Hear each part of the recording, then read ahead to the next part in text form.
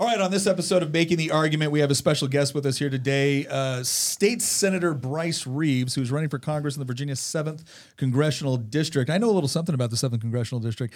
We're going to ask about how the race is going, and the reason why this is important is because, once again, we're talking about an election cycle where Republicans have an opportunity to take back the House of Representatives, and Bryce is going to explain why he should be the guy to do that in the 7th.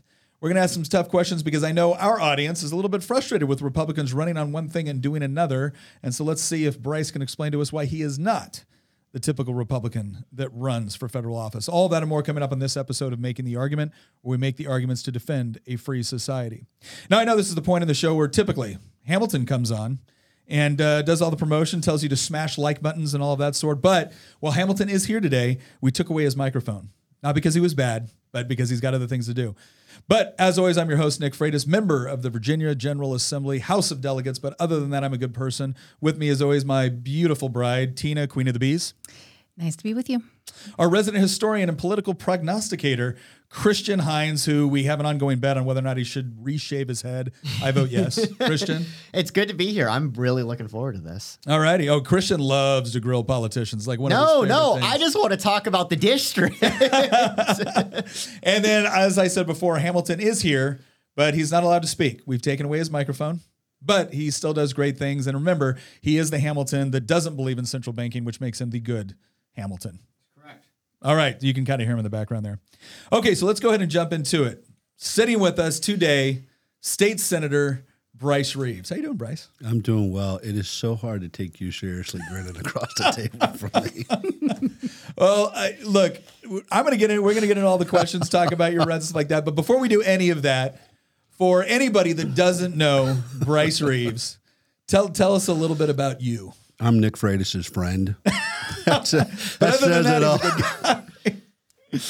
all. All right. So life history, like Nick, I was born in California. Oh, you're going to admit that on air? I'm going to say it. We can edit that later. We can. You know, that's all right. I don't mind. I'm one of the Reagan children, right? You know, refugee. Yeah. No. Anyway, grew up to a middle class family and grew up farming in Colorado, and we lost our farm when I was in middle school, so I had to move with my family to Texas, and that's where I went to junior high school and played football, ran track, played baseball, and went to Texas A&M University, was in the Corps of Cadets there, and as a cadet, I took an Army contract early on and was the enlisted honor graduate airborne school, and then between your junior and senior year, you get a chance to go to the advanced course, but back then a few of select individuals had the opportunity to go to Ranger School and be selected, so won a coveted slot and graduated Ranger School, class 1188. Wait a second. So you went to airborne school and Ranger School as a cadet? I did. Oh my gosh. When I went to Ranger School, if we found a cadet, that was brutal. Yeah. Well, it's always hard to follow officers, Nick, as we've talked about, you know. Because they get lost so much. That's why we have good NCOs. So, all right, so you go to airborne school, you go to Ranger, you graduate Texas A&M. Yeah, top of my class, distinguished military graduate, go on active duty. We did that for 13 years, punched out as a captain, and got into law enforcement. Was a road dog up in Prince William County, which just happens to be the same exact area, beat area that is in the new congressional district. So did that for a number of years. I did it for about a year and a half, made detective pretty quick, went up to Vice Narcotics, worked as a narcotics detective working undercover. And, you know, it's been an enjoyable life so far. And as you know, we got elected to the Virginia Senate about 11 years ago. When nobody else thought we could win, we won. And showed people what it takes to win in a Democrat district as a conservative and hold those values. And so, blessed more than I deserve, and we're looking forward to the opportunity to run for Congress. Well, and I know because every time I've ever seen you speak, of course, you tell us about the coaching. Oh, yeah. So is it tougher? Now, being in politics is often about herding cats. And so you've got some experience herding Young men. Young men Yep. on the field. Well, it's mostly contact sports, so it's a little bit easier than politics. Although there are days you would like to see contact sports in politics, maybe in the caucuses. But I think people would get more into politics if there was actually some more contact involved. get in You know, the octagon. There are some parliaments I've that always are that made way. the joke that for our nomination processes, we need to fight the GOP primary out through duels. In the because ring. Here's the thing. We want to nominate the strongest candidate to face the Democrats in the general. Well, the strongest candidate may not be the best shot, too. Now, I'm just saying. The will to fight, I think, is the bigger one, right? The will to fight. But, yeah, no, it's been a crazy ride. I mean, look, 11 years ago, we won a seat that nobody could said that we could win. It was gerrymandered. I remember It that. was, yep. It's a Democrat district. The 17th still is, plus 5. And for your listeners, they need to know the first person to contact me and who was true believer in what we were doing was this guy named Nick Freitas, who had just come back from the war in Afghanistan and Iraq. And he was a Special Forces Ranger guy, and he hit me up on Facebook. You remember that? Yeah, I do. And we got to talking, and next thing you know, I have this a Ranger buddy in this process, and all the way through it, man. And election night, Tina, you remember this? We won by 86 votes when nobody said we could win. Yep. And Well, at first we thought you lost. Oh, I was. Oh, yeah, I, yeah, oh, I yeah. remember I was in Culpeper. A couple weeks later in an event, and I had a guy walk up to me and say, "Nick," he goes, "I got to tell you," he goes, "if I would have down to my last dollar, I would have bet it that Ed Houck was going to re-win that seat, and Bryce won it." I said, "Yeah."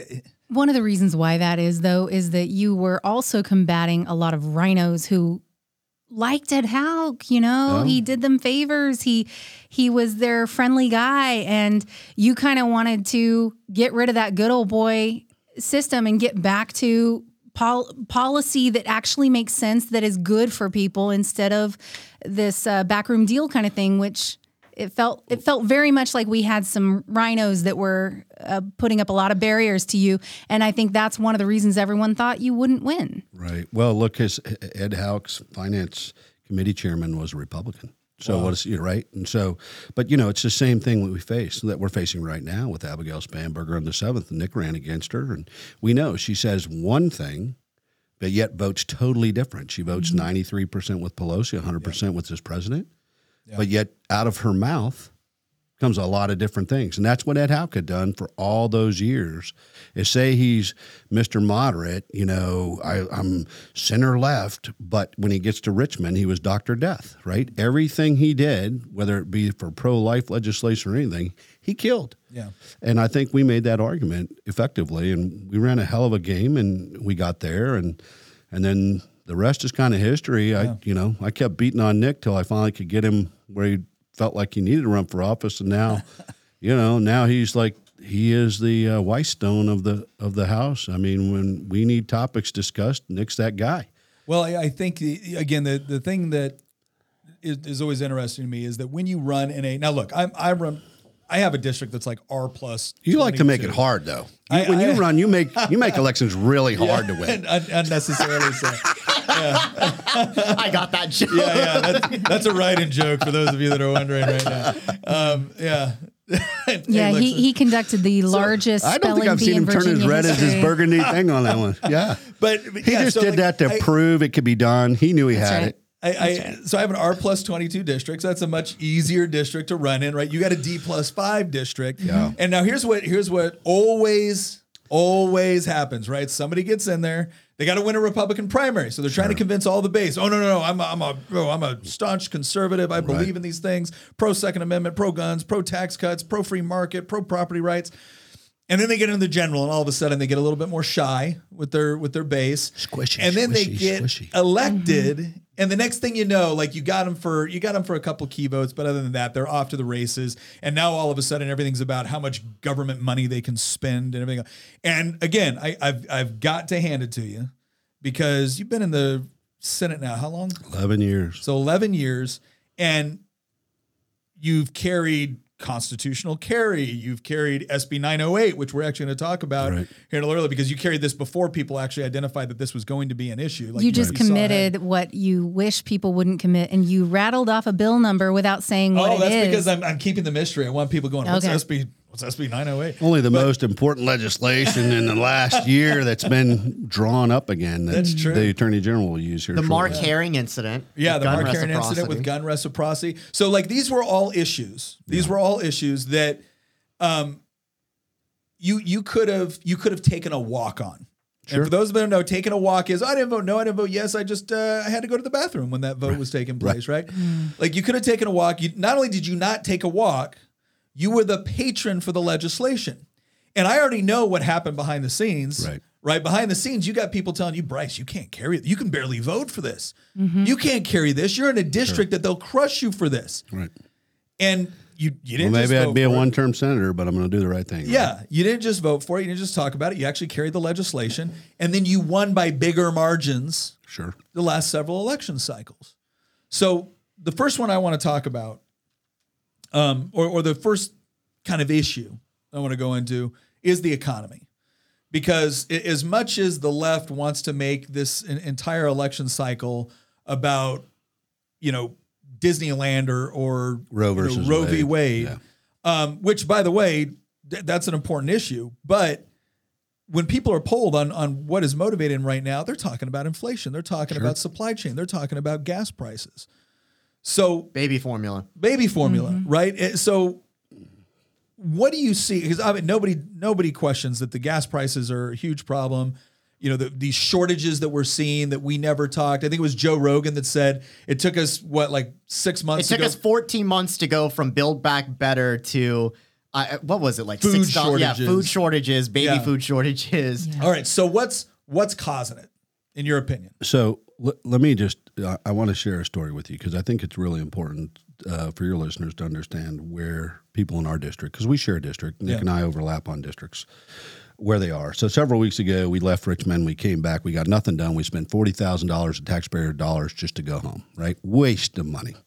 So I'm filling up because I have a truck like you, Nick, and I'm putting diesel in at $5.56 a gallon. And I'm blessed. You're blessed. We're filling it up. I see this African-American lady, late model car because I was a cop, Corolla, gold, 2 kids inside. Go inside, come back out, run the pump for maybe a minute, if that, right? Hangs the pump up and starts crying. And I did what anybody would do. Anybody at this table would do. I'm like, ma'am, are you okay? Like, are you all right? Like, is something wrong? Can I help you? She's like, I put $5 in and it used to get me to work for 2 days. 2 days. I can't even get to work today. So I filled her car up. That's what we do as Americans, right? Made her week for her. That's where people are right now. They're 30 days from the street. Everything's going up. Anybody want to talk about the discrepancy between regular gas and diesel and why diesel's so expensive? Because everything that we move in this economy is moved on trucks for primarily, except for trains, the big stuff, right, is all trucks. So all those costs are getting passed on. And the people at the bottom, the people that are the least, the last, and the lost among us are the ones getting squeezed the worst. Yet the left continues to say, hey, this is all about a green economy. This is all about forcing Americans to do what they need to do with regard to the environment and all these things. Well, horse pucky. We have got to put people in Washington that understand where people are 30 days from the street. How do you write the economy? One, you win back the House, and hopefully we can win back the Senate. And when you get the majority and you get the presidency in 24, when you put the policies together to help right the economy and free up business and the economy, that you solidify it in code. Because you put it into law, it's a lot harder to undo than an executive order. Because, look, like him or hate him, President Trump had some great fiscal policies, but they were only as good as his executive order because we had cowardice up in Congress, right, that refused to do the right thing and put into law what would have codified those policies. And Nick, you know this. It's so hard to unring a bell. Once it's in the code section, you've carried a lot of repeal bills this last session, right? Yep. They all died in the Senate, right? We were lucky to even get one of your bills to get a hearing because they just weren't even going to hear it, which is something that they never do. In the Senate, you always get a hearing. We have to have people willing to stand up and stand at the top of the lectern and scream bloody murder if we don't start getting some of these things passed and bringing significant pressure on their colleagues to do the right thing. That's what it's about. Yeah. No, I think it's incredible when I see what's going on with everything from, again, gas prices, food processing plants that, we have enough of that. I'm like, this is a manufactured supply chain crisis. It doesn't have to be this way. But like you said, I remember I was telling somebody once, they were asking me about the Trump administration, some of the positive things that he had done that I really liked. I said, he's done his regulatory policy has been one of the most helpful things that he has done to the economy. Cutting red tape? Yeah, we talk about taxes a lot, and that's absolutely true. Right. I'm a big fan of lowering taxes, and he was able to do that. But it was the regulations when you're talking about, regulations on diesel, on gas, on, baby formula, whatever it is, all of building these stuff. Yep. All of these caused the prices to go up. And you're absolutely right. He got in there and he did what he could do through executive order. But because we had for the first 2 years, people forget this. First 2 years, we had a Republican Congress, and they refused to do it because the argument was, that's moving too far. That's too fast. We got to be careful. Mm-hmm. And you've proven in the Virginia State Senate, the opposite is true. Correct. We actually did a whole episode on this before the last General Assembly session when the House took back, when Glenn Youngkin got elected. Should the strategy now be to kind of hold our ground, or is it to do? And Christian went over the data like you would not believe. Is there is absolutely zero political excuse, right? There's never a good policy excuse. There's zero political excuse to not deliver on what you say you're going to do. So look, I was thrilled that you all sent bills over to the Senate and made senators take those votes. Yeah. Right? That's the job of you guys are in the majority, but then the minority is to hold the majority accountable, right? Yeah. That's what we were able to do in the minority in the Senate. Is when you guys send those bills over, make them take the hard votes. Yeah. They didn't want to take some of those votes. Oh yeah, no. Right? This has been one. So first off, I loved how you answered Nick's first question on the economy, because I have been for the longest time been so frustrated at seeing Republicans get elected and then they don't actually follow through with anything. And not only that, the excuses that they give sound superficial. We can't do this because we'll lose the majority, or we need to wait before we can flip the Senate. You can dig through the polling. There's a good example of this is constitutional carry, actually, which Bryce, I believe you've carried this before. Yeah, Nick and I carried it last year. A good example of this is constitutional carry. And you're in a seat that, has parts of Albemarle right next to Charlottesville, and it's got Fredericksburg. You've got some blue cities in your district, right? And yet, I've never heard you say, Christian, we can't carry constitutional carry because I might lose my seat. First off, that's a lie. That argument that I've heard other Republicans say is a complete lie, that we will lose our seats if we champion gun rights, because the polling is clear on that. Our base votes on that. Well, regardless of polling, Christian, it's the right thing to do, and it's in our Constitution. It says shall not be infringed. Yeah. I don't know why that's so hard to understand what's in the Constitution. Look, I'm a military guy. Nick is. We've all taken that oath of office to support and defend the Constitution against all enemies, foreign and domestic. Well, and let's talk about that, too, from the perspective, because you're a police officer, right? And what the left constantly tells us is nobody wants to take your gun. I mean, they do, right? They obviously They all do. They obviously do. But nobody wants to take your guns. Like Spanberger tried to get away with this. I carried a gun for okay, then you clearly don't vote that way. Yeah, but Nerf guns don't count. Yeah. Because so nobody wants to take your guns, but we do. And when we do, it's all for public safety. It's for your own good. Yeah. So you were a police officer, right? And so and you were in the military. That's the other thing. There's a military grade weapon system, as if they even know what that means.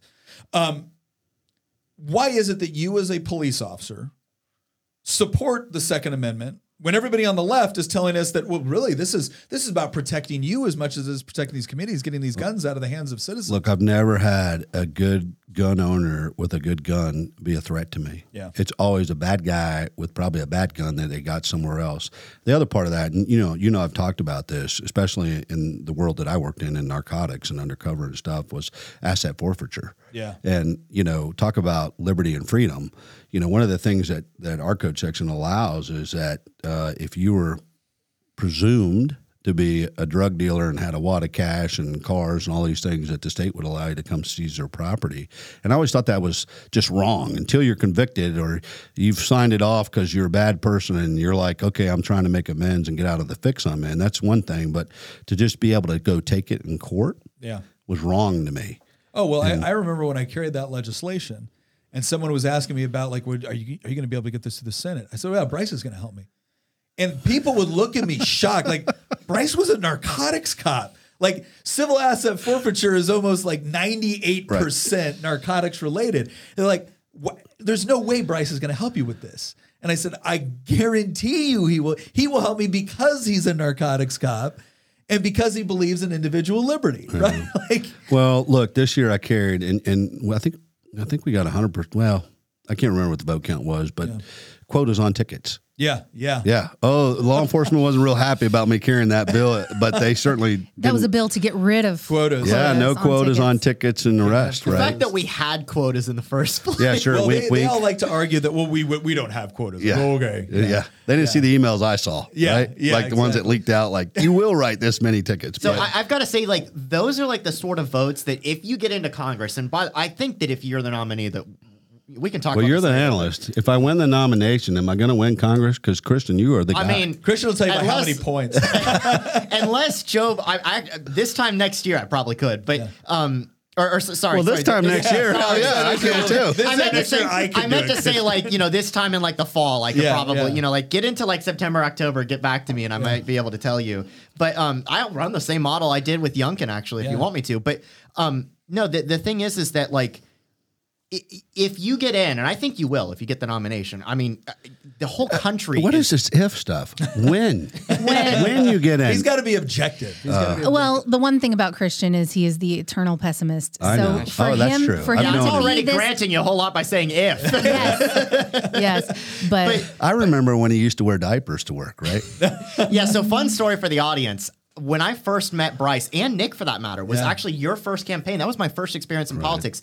I was I legally couldn't vote at the time. When I first met Bryce and Nick, I was 17. Old. You don't even have any gray in your beard, and look at him. I mean, he's got a full Now I'm beard. 28. It's been a while, but and Bryce has been my state senator my entire adult life. So we wished he was ours. We had someone else. well, hopefully he'll be our shall congressman, not be but- named. But like the thing is that like in November, if we can actually beat Spanberger and flip this seat, some of the things that I think are going to get you some fantastic street cred in DC are going to be some of this like personal liberty stuff that a lot of Republicans, they talk a good game about these things, but then they don't actually follow through with it, or they don't think it's a big issue. But we've seen with groups like YAL and stuff like that, that there's a segment of the Republican base. It's not a super large segment, but it's definitely an influential one that deeply cares about some of these things. And I think the fact that you're not just saying, oh, I'm just a typical Republican. I like low taxes and I like guns. Yeah. But, you know, you have a bit of a record behind that. Is something that if you can carry that to DC, and you already said it, right? You know, that it's not about just doing what's politically convenient. It's about doing what's right. There's so many politicians that seem to think that they can only stay in office if they do only what's politically convenient. And I don't think that's the case anymore. I think I think the party is ready to start rewarding people that actually stands up and fights. Look at a good example of this would be Lauren Boebert, actually, who has a giant following online and is raking in cash because she's standing up and she's making an argument. And our base for so long, we've been fed Mitt Romneys for so long. Well, and look no further than the last election cycle in Virginia. Yep. Because we ran on things. What did we run on? Parental rights, like educational freedom. These are not issues, especially educational freedom. Right, school choice. These are not issues that Republicans typically win the election on, especially education. Yeah, and yet we did. And then the whole question everybody had was, are we going to actually carry the legislation? Right. And again, Bryce carried constitutional carry in the Senate, and we knew what was going to happen. And people would ask us, like, why are you carrying this bill? Because I want them on the board. I want them on the board, and I want my own side on the board. Right. That's right. We have squishies on our side, right? Yeah. I mean, you know, Nick brought up about parental rights, and let's talk about that a little bit. Yeah. You know, because that helped win the last election, and you know, I remember back my second year, really learning how to do the job. No one gives you a manual.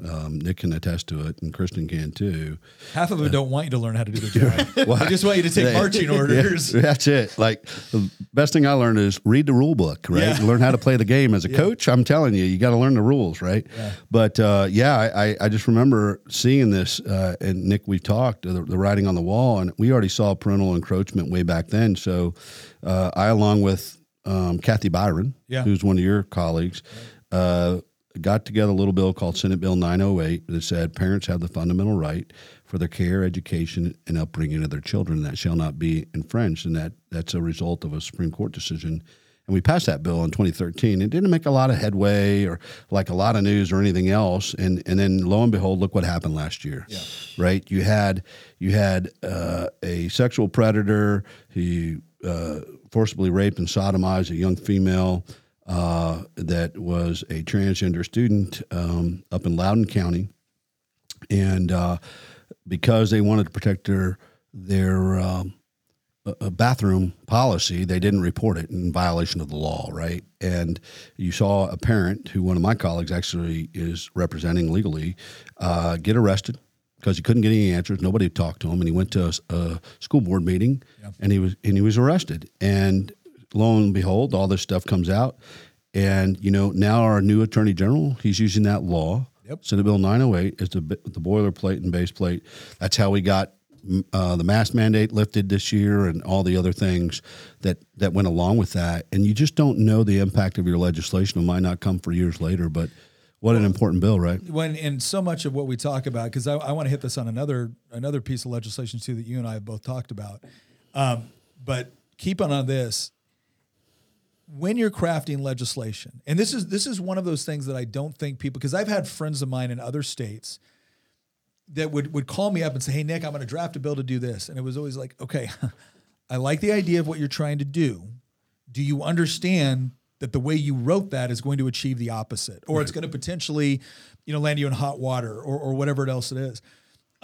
It is so critical that oftentimes to pass legislation in a season where people might not be, it's not like you're getting a bunch of fanfare for something. But it's about laying down certain fundamentals. And what was so critical about SB 908, which is the whole reason why it's being used right now, why it is a tool. Again, this is another thing that people don't understand. The Attorney General cannot go out and just do what he wants because you like it. He has to have a code section He to can't make it essentially up. reference, right? So the whole question was, well, how do we combat what's going on with our schools? How do we combat what's going on with all these government mandates? How do we combat what's going? That was how we did it.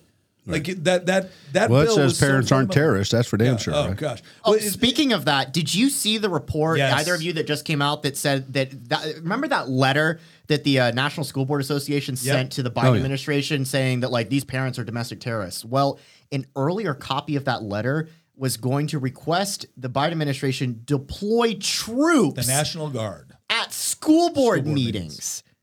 Right. We can't deploy them to the southern border because that's not appropriate. But your school board meeting, absolutely, that's a good place for the National Guard. That just blew my mind. But again, what this really comes down to is understanding that when you're doing legislation, it's not just about the idea at the time of what you want. It's about predicting how can this be used in order to protect individual liberty, Sure, parental and you got to rights. get it in code. Yeah. Right? Oh, 'Cause yeah. It matters. That's where being in the code matters because we didn't have anything to fall back on. Yeah. Right? Yeah. And it's that critical. So Well, I think that's again, I don't know where we would be right now with a lot of these lawsuits that we're doing on everything from mass to curriculum, everything else, if we didn't have SB 908 in code, right? If that hadn't happened, we'd be in a much weaker legal position right now. That also, when also we talk about code, there's another issue that you've brought up in campaigning that is near and dear to my heart, and that has to do with germaneness. Oh yeah. And this is one of the reason why I'm bringing this up. The reason why I'm bringing this up. Explain it to the audience. What is germaneness? Every time I Inside hear the baseball term, now. Every time I hear the word germane, I immediately think of Smokey and the Bandit, where it's like the Germans got nothing to do with it. See, I think of Germanic Community College. Yeah. so germaneness. This is one of those things that should be so important to people. They just don't know that it should be so important to them, and I don't blame Single them. object. Single Object. one. Think of it this way: one issue per bill. Yep. That's my first bill in Congress, folks. If I get there, I'm telling you right now, real that's quick, the bill though, I'm carrying. For the audience at home that, that's what I'm gonna explain. doesn't know what is going on in D.C. versus Virginia. So in Virginia, we actually have pretty good, I won't say great, but we have pretty good what we call germaneness rules. Now, the issue is that a lot of those, that's still rules, not necessarily code, but essentially what it says is that in Virginia General Assembly, when we put forward a bill, that bill has to have one primary issue that it's addressing, And any sort of changes or amendments, if it falls outside of that purview, your bill is now outside of the rules, and we'll actually kick it out for germaneness reasons. And what that does is it ensures that citizens that want to come in and figure out what a bill is doing don't have to read to page 437 in some large omnibus package. And Congress does not have that rule. That is why in Congress you'll get something like the Save the Puppies bill that has $1 billion for a nuclear submarine, right? Like nothing to do with the issue. Well, that's also the reason why we have issues with maybe on the surface it's a really great bill, but then they attached a bunch of garbage to it. And then you have to vote against it, and then you get attacked. You don't get wanna save attacked the for voting puppies. against it, or you vote for it because no one has time to read those bills now. A good example of this is Thomas Massey, who just voted against that baby formula shortage bill, and he was like, "Go read the legislation." The bill was increasing salary for government employees. Like $28 million and 23 of it went to salaries. He's like, "I'm not going to vote for that," but now he's getting lambasted on the internet for voting against solving the problem. That's because some people aren't learned individuals, right? We always say that. Read the bill. That's not what the bill says. Read the bill, right? So what was your, like, I know why I love this. What was your impetus for saying, like, first bill in Congress, germaneness rules? Well, here's why. Look, I'd say 80, maybe 85, maybe even 90% of the legislation that we get passed that's bipartisan, that gets no votes against it, is because of germaneness or single object rule, right? Yeah. So if we have our veterans bills, which we carry sometimes to help our veteran spouses licensure changes, if I tried to put a Planned Parenthood bill on that, survivability is about none. Yeah. Right?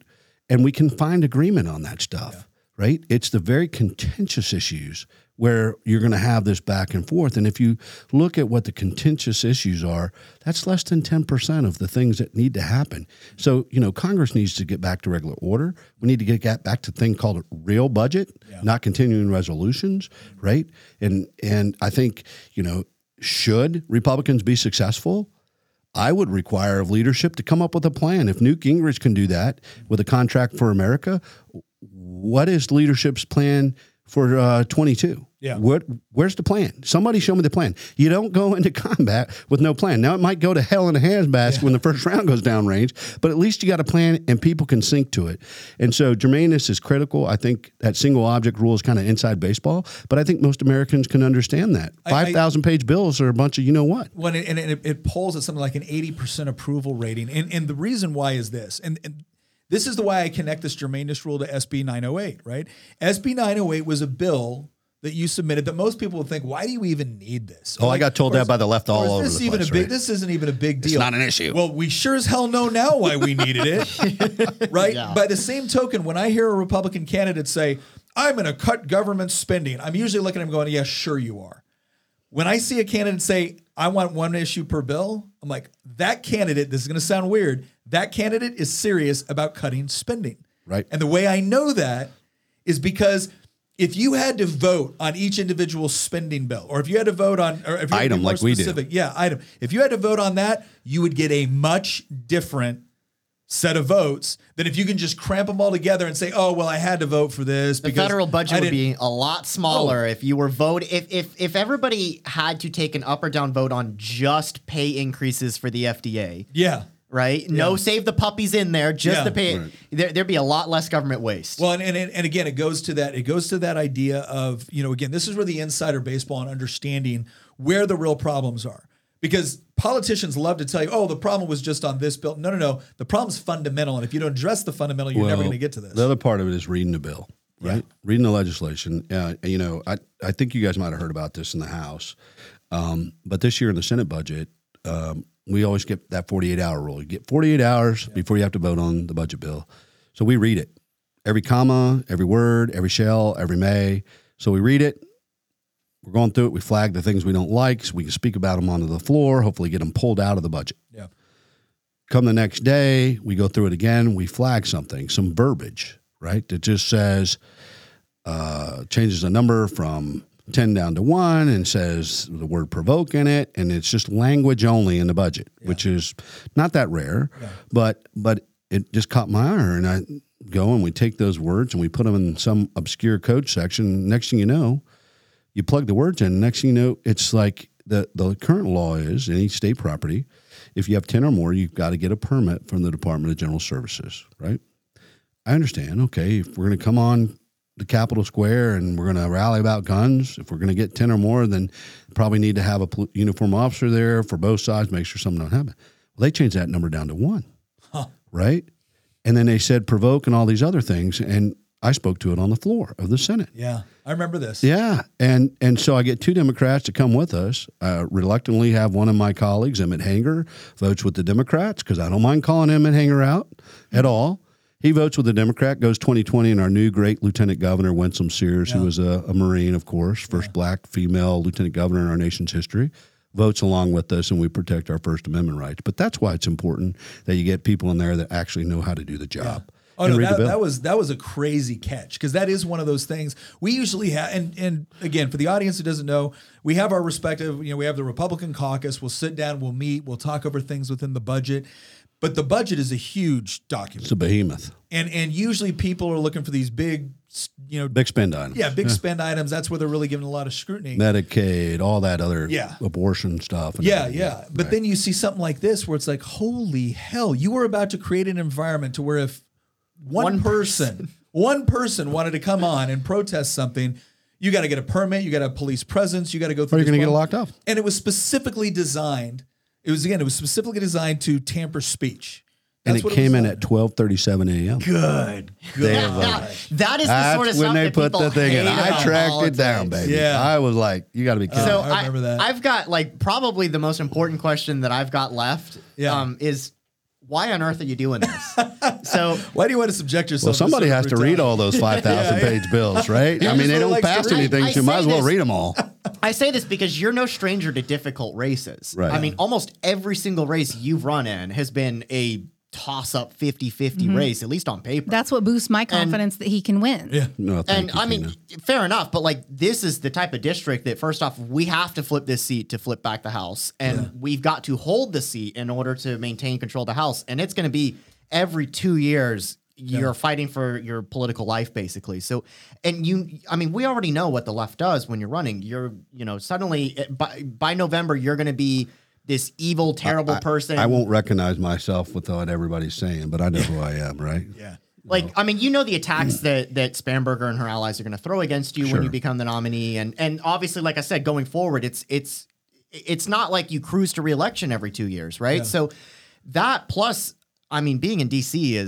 they call it the swamp now for a reason. It's kind of a nightmare, I feel like, for some. I don't think you could pay me enough to go there. So why do you want both to do Nick and this? I went through swamp training in Ranger School. We know where the alligators and all the leeches and all that stuff are. But here's the real reason, Christian, and thank you for bringing that up. Look, Abigail Spanberger doesn't live in the new district. She lives 77 miles outside the district. Yep. This district now, my senatorial district, represents a good swath of the new 7th, right? She says she represents about 225. I represent about 200,000 people in my senatorial district. So the people in my district know who I am, both Republicans and Democrats.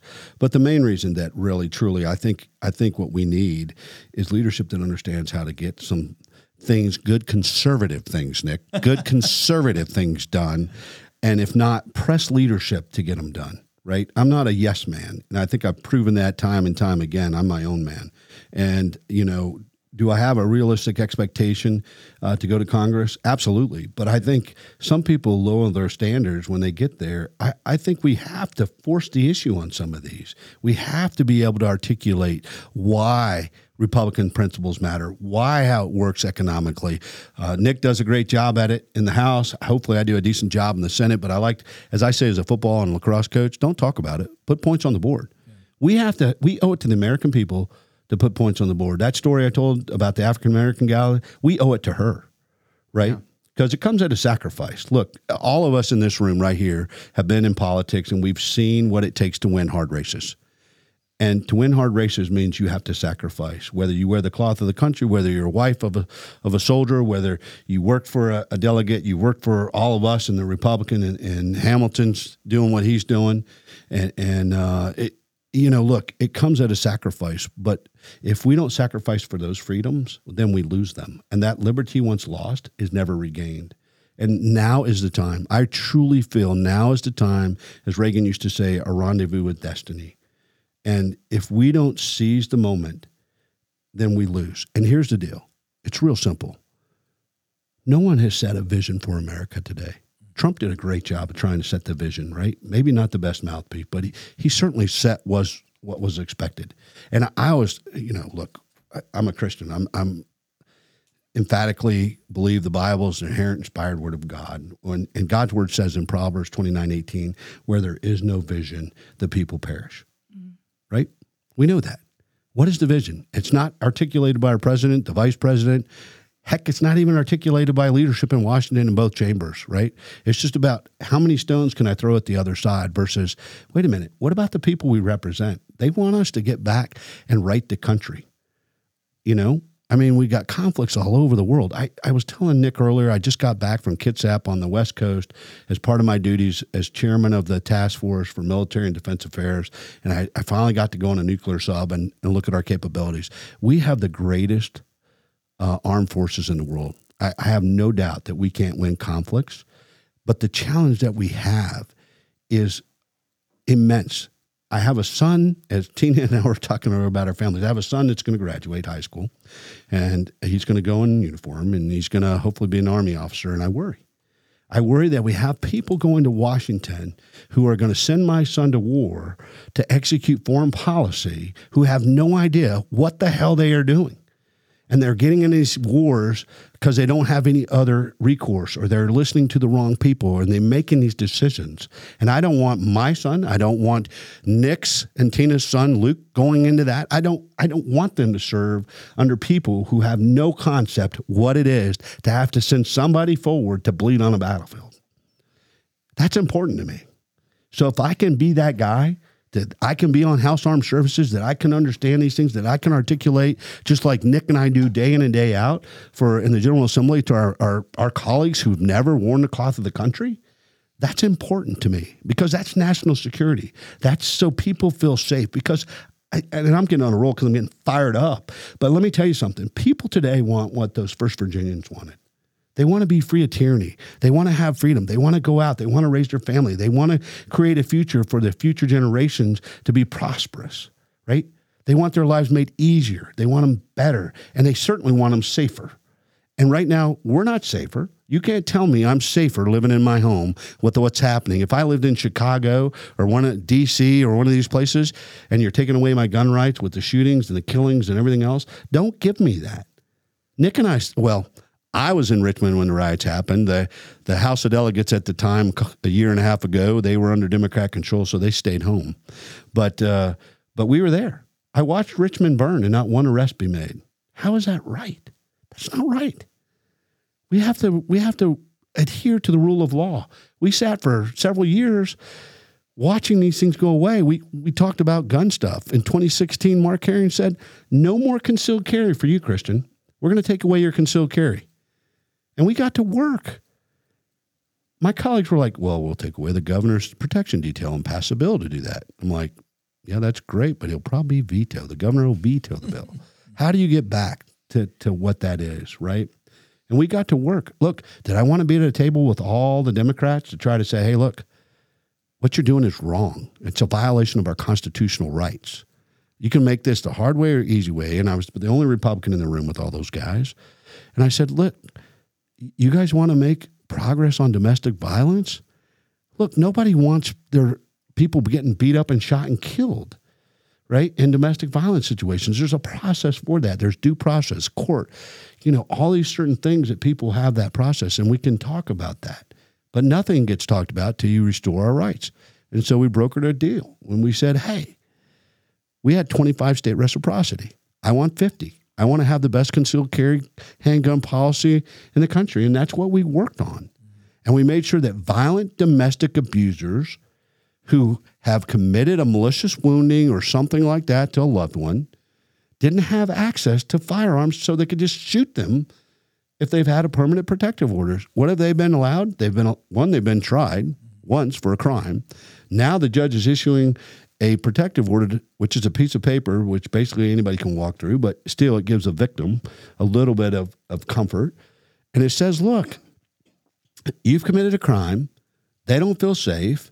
for 2 years under this permanent protective order, you shouldn't have access to firearms. Now, after that's over, no problem. You can go hunting, get your firearms back and that. But while you're under this protective order, based on what you've done to that person that supposedly you love, that you beat the living hell out of, we don't want you doing that because you're probably going to kill them. And, look, we were lucky. The greatest thing that happened that year was I got to meet Ted Nugent because I got the Defender of Freedom Award from the NRA. But look, it's all worth it, right? Because those are the things that matter. The infringement on our rights, red flag laws. Oh, God, how many debates have we had about that? A lot, yeah. Right? And the left continually encroaches on these things. We haven't even talked about it today, but the parole board, right? The parole board in Virginia, the chairman of the parole board, decided that she was just going to arbitrarily use her position and allow cop killers and all these other folks to go, circumventing the law of Virginia, which said you have to notify the victim and the prosecutor in each of those jurisdictions. And she just said, hell with it, and we're not going to do it. We're going to let them go. Yeah. Nobody did anything, but I did. Nick knows this. I filed a jerk complaint against her. And it went forward. The judge was suspended. And then 2 days before, this is how bad the rule of law was not followed. 2 days before the Jerk Commission came out with their decision, you know what our great Governor Blackface Wreck-It Ralph Northam did? Replaced 2 members of the Jerk Commission, and she was restored to the bench. Now, our great Attorney General, Jason Miyares, guess what he's doing right now? He's unsealing those records, and he's going after her because now we have an Attorney General that follows the rule of law. Well, and it's amazing because it's another one of those instances where Democrats claim to want to address an issue, domestic violence. Yep. And so the way they tried to do it was we're going to take away concealed carry reciprocity. What? And then when we come in and we say you can't do this, they're like, well, we want to address this issue. Like, we have been addressing this issue. We want to address this issue. You guys are the ones appointing people to parole boards that let these people out. And what this really comes down to is they will look at a tragic event and not see a necessity to punish a violent offender. Because that a violent offender, of course, is only a bad guy because society mistreated them. No, they look at it as an excuse to expand their power at the expense of our liberty. And what's amazing is that at the end of the day, they don't make anyone safer, least of all the victims who are now going home and then finding out that the person that they thought was securely in jail is now back in their neighborhood. And the same Democrats want to tell them, oh, no, you're safer now. Why? Well, because we restricted your gun rights. Wait, you restricted my gun rights because that guy did something wrong and now you let him out of jail and put him right back in my neighborhood? But one of the things that I really appreciated about the way you went about that was Mark Herring came back and said, I'm taking it away for 25 states. Yeah. Now, typically you would come back and like, we want the law returned to the status quo. Bryce came back and said, I want 50. Yeah. Like, double it, right? And again, you guys got that done. You got it done with a Democrat governor that actually had to sign that in because they got pressed up. I've got to say that is like, that can't be understated because for so long, the way that things have worked is the left comes in and says, I want to burn down your house. And then the right's response is, let's compromise. How about you only burn down half my house? Right. Here's an idea. How about you don't burn down my house? Yeah. Like we have these absolute losers in DC that they go to the negotiating table with the Democrats and they just want to half lose. Yeah. I'm not interested in that. I don't want somebody that's going to go there and negotiate half my rights away. Yeah. Yeah. I want somebody that's going to go there and be like, hey, you know what an actual compromise would be? Actual compromise involves us getting something, as in us expanding Second Amendment rights, not simply holding the line or let alone giving up something. Yeah. When I saw you work, because I was in Richmond at the time, when I saw you work out that compromise, it wasn't simply, well, we're going to let the left get half of what they want and then we get nothing. No, we got something out of it. Yeah. And that is the mentality that has to be brought to DC is you draw, as Nick said, when he first announced that he was going to run for the House of Delegates, you draw the line in the sand and you say, they will not cross this line. And unlike somebody like Obama, you actually enforce it. Yeah. I also really love the strategy of using something that was just good policy that you could both agree on as your bargaining chip to be like, I guess I can agree with this as long as you give us all 50 states. And so I kind of feel like, you did a really good job. I wouldn't even consider it a compromise. What you did is you got them over to our side. And, so often compromise is the name of the game, right? But what I find really impressive is the fact that you've been able to get concessions that you need at no expense. Right. And that's what I want in a legislator. And one of the most, so we've kind of established that there's a pattern for you where you're able to make the case effectively for what you believe with people who might actually be hostile toward it, and you're able to get them to come our direction instead of you coming their direction. I think one of the best examples of this, it's going to really throw everybody for a loop, but so often we see conservatives who have no idea what happened to their kids. We actually have, we did a whole podcast on this where, you know, parents maybe didn't make the case very well to their kids. They maybe were really prescriptive with how they did it. Oh, well, we believe this because I said so. I'm dad. And there are very few parents who actually go that extra mile to get their kids to understand why they believe what they believe and actually carry it out to the point where I feel like it's really rare now. And we're always wondering what happened to these kids. This to me speaks volumes for how you have lived out what you believe. And the reason why is because both of your kids they're both conservatives. They're both, you know. And one of them went to UVA. Right. And they know what they believe. And to me, I know somebody can make a solid case if their kids even believe them, right? Because your kids are inclined kind of to rebel a little bit sometimes. And they would love to sometimes not agree with dad. But in your case, that's not the case. You've made an impact to where they can stand on their own 2 feet and they know what they believe. They know their own mind. And to me, that's impressive. Can you tell us a little bit about your kids? Yeah, and I'd love to talk about your kids too, because at least one of your children and my youngest child both were Senate pages, and I think that's where they cut their teeth to understand, like they got to see it, right? Mm-hmm. It's one thing for all of us to talk to our kids about faith and standing for conservative principles, but I think when our 2 children were in the Page program together in the Senate, they got to actually see the stuff and how it happened to make the sausage. And I think, at least for my son Jack, I'll give you just a quick story. So about a week and a half ago, I think when Roe versus Wade decision was leaked out, one of the females where he's at school was going to get a bunch of folks together to go protest. And I got a text from Jack, and it was not a very nice text about what he was saying, kind of the way he described the left, right, on this whole life issue. And I just happened to have I had gone to one of, you all remember I fixed foster care with the help of everybody. And and if we have more homes, maybe that'll be less abortions that happen and all these things. So it was a life wristband. And he proudly, I was at one of his lacrosse games, like, Dad, what is that? And I'm like, adoption, something is life or something. And it's in black and white. Well, so everybody thought at his school, which is pretty liberal, thought it was a BLM bracelet. So when he turned it, and then they saw it was about adoption saves lives, I think is what the band says. They were like, oh, and he's like, yeah. He's like, you need to be pro-life, and, he's just out there. But no, Tina, seriously, I couldn't be prouder. I've got one, as Nick said, that graduated UVA as a super conservative, I think. And if you can believe, there are still some that come out of the Batten School. And she worked for the president in the Office of Management and Budget for Mick Mulvaney, interned a couple summers there and worked for him for about a year. And then now she's the deputy press secretary for U.S. Senator Josh Hawley. And the question is, if you get elected, is she going to work for you, or are you not she's cool more enough for it? She's more powerful than I am. Are you kidding me? Like I can't even. She corrects everything I do. I mean, I've raised a monster. I mean, look. Between you and I, Nick, we've raised some very powerful women that are going to change the world, right? Yeah.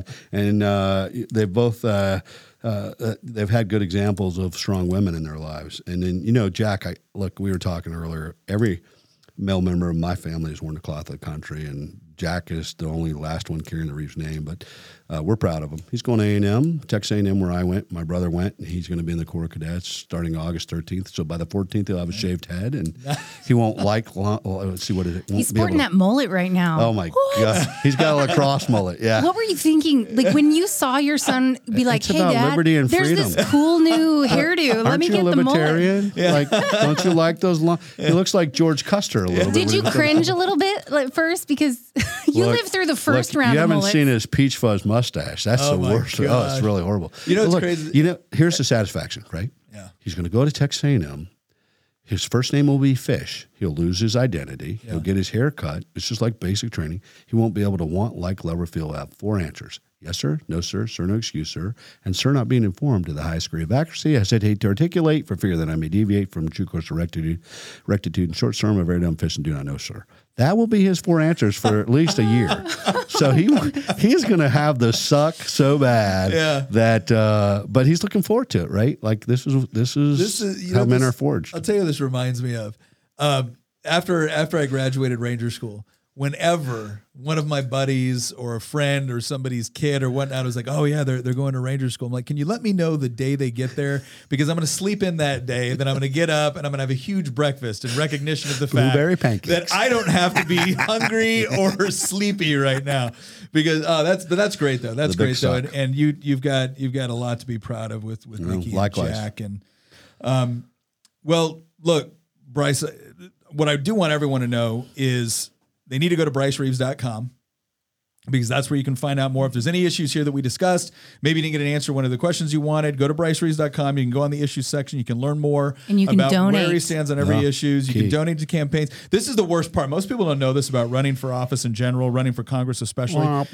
You've got to spend a lot of time fundraising, and it is the part of if you're like Bryce or myself, we hate it. We absolutely hate it. We despise it. It is no fun, but you got to do it because if you want the resources to be able to take the fight, you got to have it. Look, if you don't got the logistics, if you don't got the supply guy, If you want to be the tip of the spear, you got to have mother's milk, right? And my thing is that even if you're in a solid red district where you're not worried about your seat, here's the deal. We have got to win back the House. If we do not win back the House, we do not get anything done. And Bryce is running for a seat where if we win back the House, if he wins, our chances of winning back the House, would you say? 100%. Yeah. If he wins, we will win back the House. There's no debate there. If we, like, I'm not joking when I say that. If we flip the 7th district, there is no conceivable universe in which we do not flip the entire House. We can't understate how important this election is, and I do believe Bryce is the only one who could beat Spanberger. And so if you, even if you live somewhere else, if you have the means to help with finances and to send a donation, what's the website again? brycereeves.com. brycereeves.com. Please just dig deep. Yeah, If you're willing, if you really want that house flipped, please donate to him. And it doesn't matter how much, just $5, $500, yeah, to $1,000, $2,000. to add, I don't know what the 5,000. maximum donation is, but it's 2,900 in a primary. 2,900. And you can donate both of them now, you and your spouse. So to reiterate to build off of what Tina said, I'm going to make the argument in like 30 seconds right now. Do it, Christian. Not only is there no way that we can't lose the House if we flip this seat, but it doesn't matter where you are. To Tina's point, it does not matter where you are in the country. The votes that either Spanberger or Bryce, whoever holds this seat, are going to cast will directly affect you. Legislation, the effects of legislation don't end at the district boundary. You could be in Alaska, and the bills that are being passed or not passed in Washington, D.C. directly affect you. Doesn't matter where you live. You could be in a safe red district. You could be in San Francisco. Doesn't matter. These type of districts, and there's only a handful after redistricting, the number of competitive seats have been cut in half. This is a top 5 race. Yeah, you're talking like there's only a dozen seats out there that are actually like really competitive like this one. This is, like you said, Well, it's this a just top flipped. 5 race. Cook Report just re-rated this about 2.5 weeks ago from a lean Democrat to toss-up. Toss-up. I'm not surprised at all. We're Listing seeing us the as the same front runners. trajectory that we saw in reverse to what happened in 2018, where this started out as lean Republican and then Spanberger ended up winning it. You're going to see the same thing. It started out as lean Democrat, and I think you're going to end up winning it. But my point is that it doesn't matter where you live in the country. You could live in the middle of central Texas 80% Republican, or you could live in San Francisco. The legislation that is being voted on by the occupant of this district is directly impacting you. So if you're looking for a place for you to have your donation, be emphasized even more to have a bigger impact, it might not be in your own congressional district or your own Senate race. It's going to be in this district. If we flip this seat, we flip the House, period. End of story. Well, we don't have to outraise them. We just have to fund our plan. And, my last election, Christian, you remember they ran a moderate Democrat against me, outspent us 5-1, and we still beat her by 3.5 points. In a blue wave year. Yep. So, look, we're going to do the hard work of freedom, right? And it's door knocking, it's all the things, but it's a 2-silo type process. You have to raise the money to be competitive, to get your word out, because nobody discounts anything like they say they are. But, TV, all those things to get the message out of who you are, you pay full freight for it. But in order to do that, look, it's sweat equity. It's bringing people together. It's having the right message, being able to articulate that. And, we have a proven record of doing that. Look, I'm not talking it up saying what I would do in Congress. I've got a record to prove it. I'll stand on my record all day long, and I've probably got 30,000 votes in 11 years in the General Assembly. But as Nick always articulates, look, it's doing the hard right over easy wrong when it's required to do it. And I don't ever look to the next election. I try to get done the things that have to get done now. If I screw it up, people will vote me out for sure. Absolutely. And I hope they would. I have people hold me accountable, because that's what we're supposed to do, right? And it's about that leadership. It's about being, as Nick's show, making the argument. If you don't make the argument, the answer is always no. And you have to make that argument. So I can't thank you guys enough for allowing me to spend a little time with you guys today. All right. Well, I just checked the website. I just donated, so it works. Your link's not. We broken. got your $5. Your link's not broken. Because I know you don't have any money. I know Tina has it all. Oh no. Well, listen. I want to thank you for coming on, Bryce. I want to thank you everyone for watching. Thank you for all of our commentary and our questions and whatnot. Again, I think Christian summed up the argument here pretty well. A lot of times people look at what's going on in their own district, feel like they don't have a very competitive race, don't know what to do. Again, you want to have the biggest impact, you go to the area where whatever you're doing is going to have the biggest impact. This is one of the top 5 races in the country, Virginia 7th District, BryceReeves.com. Now you know. There's no excuse to say that you didn't. So please get out there, support the candidates that already have proven that they will stand by what they told us they were going to do when they got into office. And when you have someone that has done it, at some point we got to continue to stand by them, because there will be a lot of people that show up out of nowhere that all of a sudden have all the answers. Yeah. But if they haven't invested in anything, if they haven't invested in any blood, sweat, or tears in order to make it happen, I'm not saying they wouldn't make good on it. But we've seen time and time again And when they we have haven't. someone, and when we have someone that has proven that they will do it and have done it successfully in a difficult district and have won by wider margins by being conservative, not by being a squish, that's the sort of person we want to go into D.C. in this day and age, and I would argue any day and age. And, of course, one last thing. The primary for this race is June 21st, but you can vote early right now. So you can go to your local registrar. You can vote early. Make sure that you do that. And for everybody that is concerned about voting early, here's the thing I'll tell you. If you're concerned about election integrity, when you vote early, the voter ID number in the Commonwealth of Virginia that is assigned to you as a voter automatically goes on a list that says you've already voted. So if somebody tries to order an absentee in your name, they can't do it. But if you wait all the way to Election Day, I'm just saying. So June 21st, primary here in Virginia, vote early, go to your local registrar, do that. Once again, thank you for joining us. We'll see you next episode.